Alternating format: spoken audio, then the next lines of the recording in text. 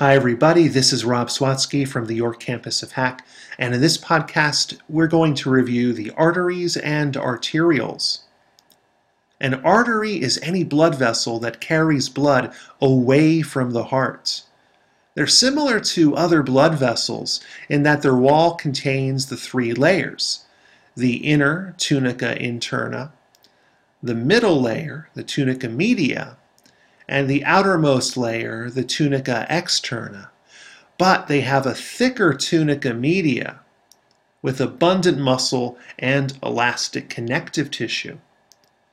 Arteries also display a high level of compliance, meaning that they can expand or stretch without damage as high-pressure blood passes through them. And in fact, it is the tunica media that provides the arteries with their major functional properties of elasticity through the elastic lamina with the elastic connective tissue. Elasticity refers to the ability of the artery to stretch and then recoil back to its original diameter. And the smooth muscle of the tunica media provides for the artery's contractility, the ability of the smooth muscle fibers to contract and decrease the diameter of the vessel. And the arteries are also different in their structure based upon their major functions. There are two main types of arteries in this regard: the elastic arteries and muscular arteries.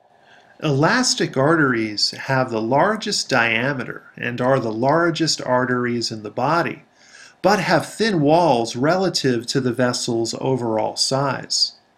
The largest are as thick as garden hoses. The smallest are as thick as your fingers. They have well-developed internal and external elastic laminae and a thick tunica media with an abundance of elastic fibers called the elastic lamellae. Their main function is to keep blood flowing as the ventricles relax. They are also called the conducting arteries because they also carry blood from the heart to smaller, medium-sized arteries. Examples include the aorta and the pulmonary trunk, the two major arteries leaving the heart, and the main branches off the aorta, the brachiocephalic trunk, the common carotid, and the subclavian arteries. When blood is ejected out of the ventricles, it first flows through the elastic arteries, which can handle this high-pressure blood. The walls of these arteries are able to stretch, and their elastic fibers can temporarily store this mechanical energy as potential energy. In this regard, they act as a pressure reservoir. When the elastic fibers recoil, the potential energy is converted into the blood's kinetic energy. This helps propel the blood through the arteries after the ventricles have finished contracting. Muscular arteries are thicker-walled arteries with a medium-sized diameter, having a tunica media with large quantities of smooth muscle fibers, but less elastic fibers compared to the elastic arteries. They have thicknesses ranging in size from the diameter of a pencil to as narrow as a string, with their thicker wall making up about 1/4 of their diameter. They have a thicker internal elastic lamina, but a thinner external elastic lamina, which limits their ability to recoil. The abundance of many layers of smooth muscle gives the muscular arteries better control of blood flow, permitting more vasoconstriction and vasodilation. The smooth muscle can stay contracted, creating a state of vascular tone that helps maintain blood flow and vessel pressure. Examples of muscular arteries include the brachial artery in the upper arm and the radial artery in the forearm. They are also called distributing arteries because they branch extensively, delivering blood to the body organs and peripheral limbs. As the arteries branch throughout the body, multiple arteries are responsible for delivering blood to the body's tissues. And anastomosis is a joining together of two or more arteries that are delivering blood to the same area. These are helpful for providing side routes or detours called collateral circulation for blood to reach an organ or body region if the path of blood flow in an artery is blocked.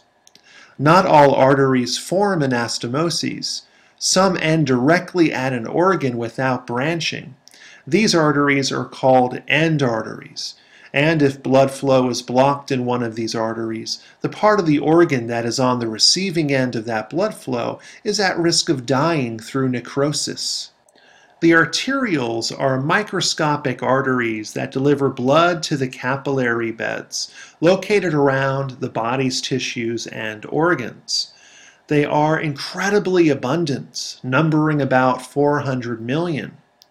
Their tunica interna is thin, and their internal elastic lamina is fenestrated, meaning it contains small pores.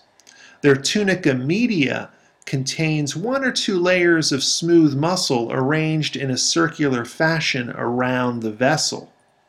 We can see it shown here on this illustration as these small little smooth muscle belts that surround the arterial wall. The arteriole becomes narrow in a terminal region called the meta-arteriole, as it ends and meets the capillaries at the capillary junction.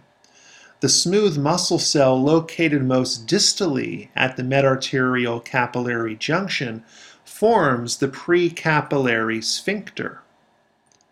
This is a muscular valve that can contract and relax to regulate blood flow into the capillary. The tunica externa is made of areolar connective tissue in the arteriole, with a generous supply of sympathetic nerves that help adjust the arterial diameter to regulate their blood flow. Arterioles regulate blood flow by regulating resistance, which is the opposition to blood flow as the result of friction created between the blood vessel wall and the blood itself. They are also called resistance vessels because of this ability.